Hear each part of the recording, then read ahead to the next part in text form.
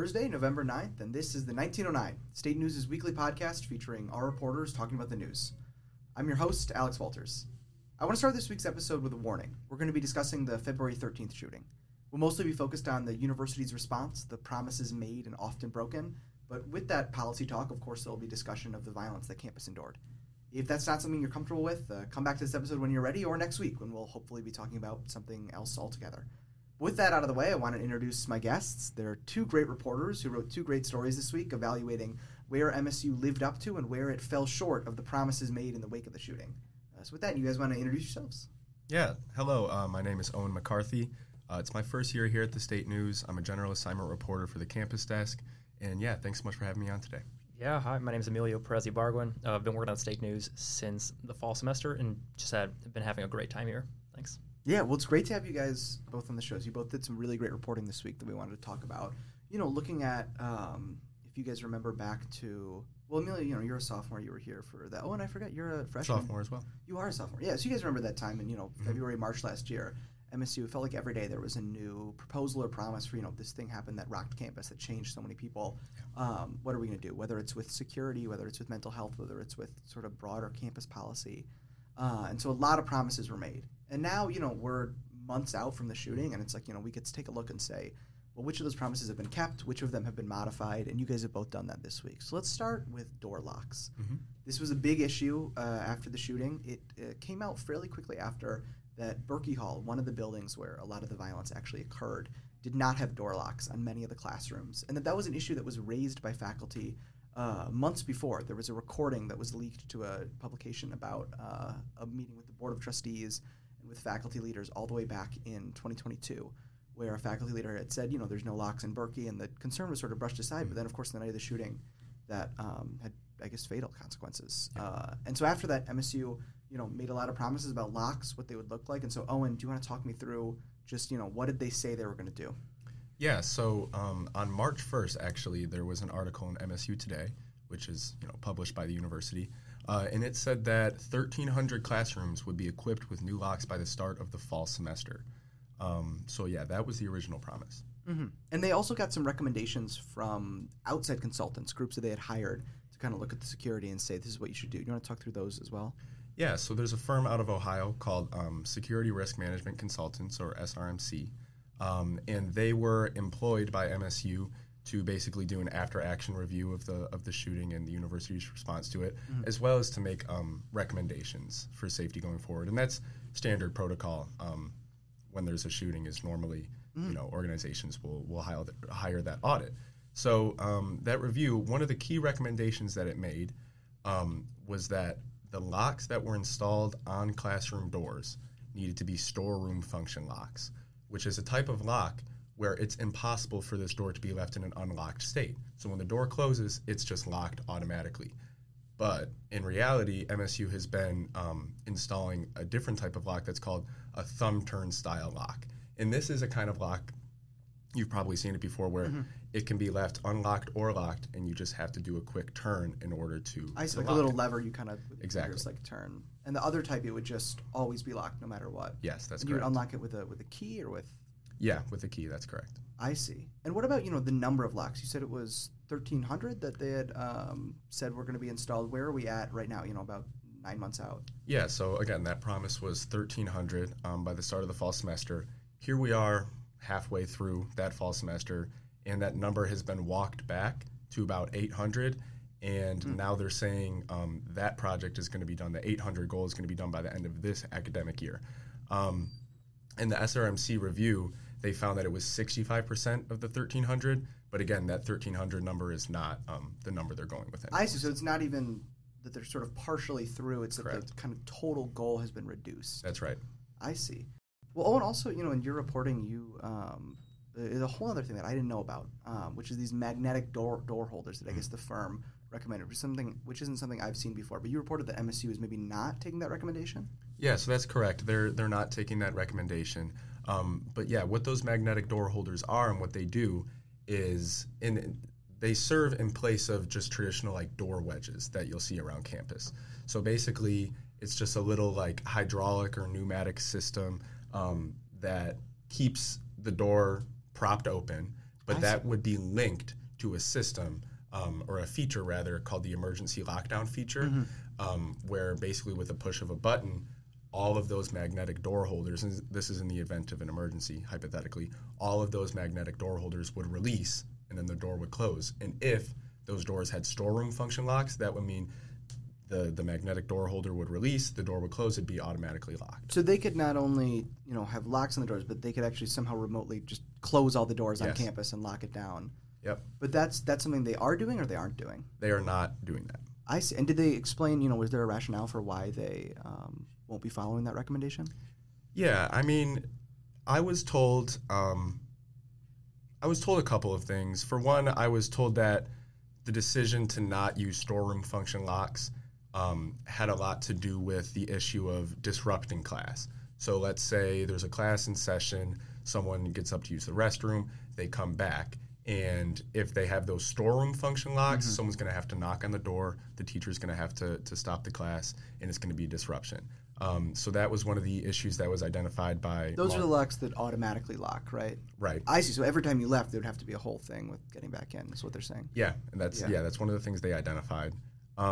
They also said when they first started installing locks on classrooms, once they said on March 1st that they were going to do that, I was told that they wanted to get started on that quickly. And they didn't have that recommendation from SRMC at the time. So I'm told that the locks they started with using is what they're going to use to finish the project. So and that makes sense too. I didn't even think of that. That this audit that was just released a couple weeks ago, they didn't really have any of that information when they started installing these locks. That's correct. But there's no plan to go back and, at least at this point, change them. Nope, not at all. I see. And what about this sort of emergency? What is it? The emergency button.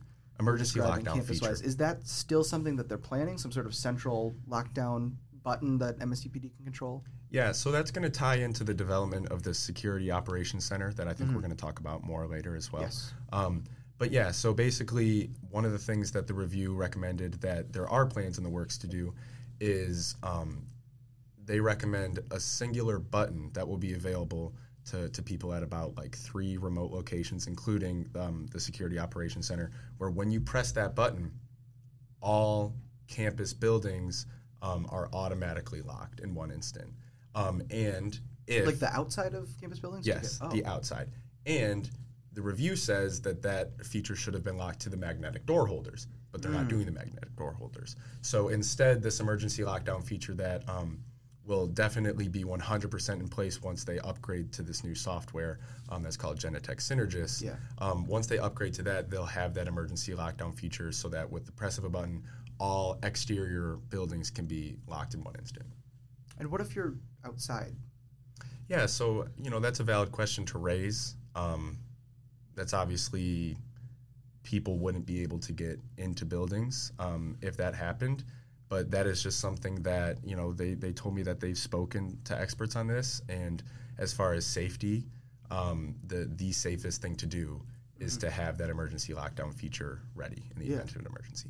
Well, speaking of, being ready for these emergencies, Emilio, you did some reporting on active violence training at MSU, which is something that, in my understanding, my time last year as a student here, was not something we really did, something we really thought about much before the shooting, but afterwards there were some promises made about, ways that we could kind of train and feel ready for these emergency events. Do you want to first talk through, what was said after the shooting about what would be done?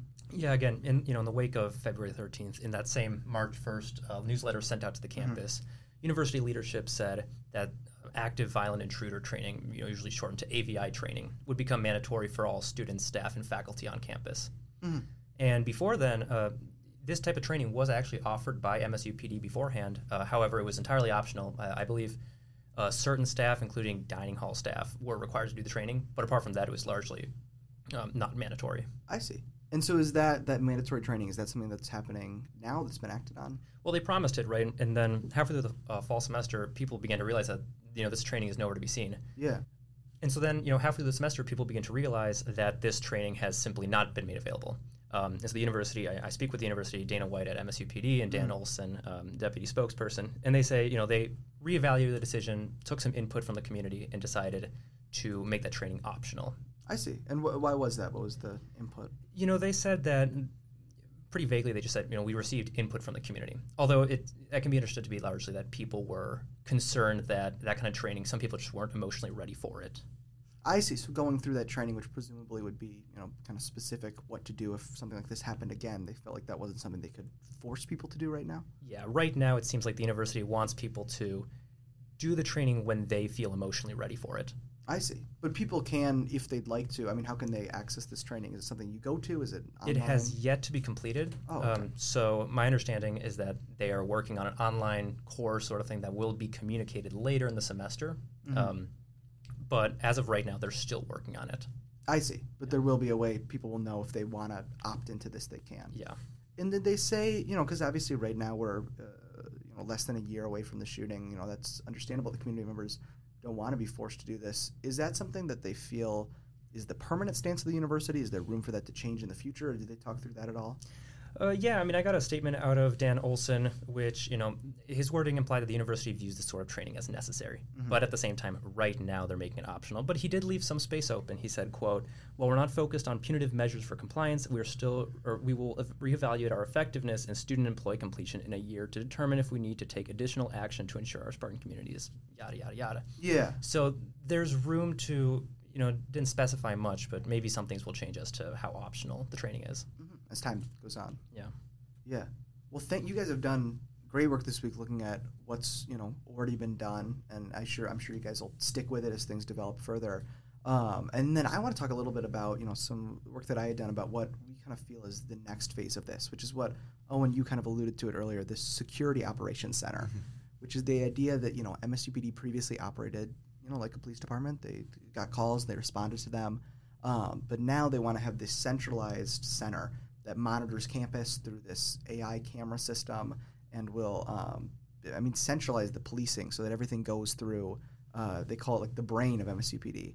There's going to be these people who they've hired, they call them cadets, who will sit in the center and watch the computers, and then they'll dispatch officers to various things. And that seems to be kind of the final form of this security response. And like you said, Owen, it's still, we don't know exactly what the technology is yet. We're actually waiting on those documents from MSU. Mm-hmm. We don't know exactly, how they'll be using it, if they have guidelines around it. But I had an interesting conversation with a professor at American University he wrote a book called Big Data Policing, all about this sort of shift with a lot of police departments, less at universities he studied, but more so in large cities, with a shift to this sort of AI data-driven policing, which is very different. And what he said is that, it kind of changes.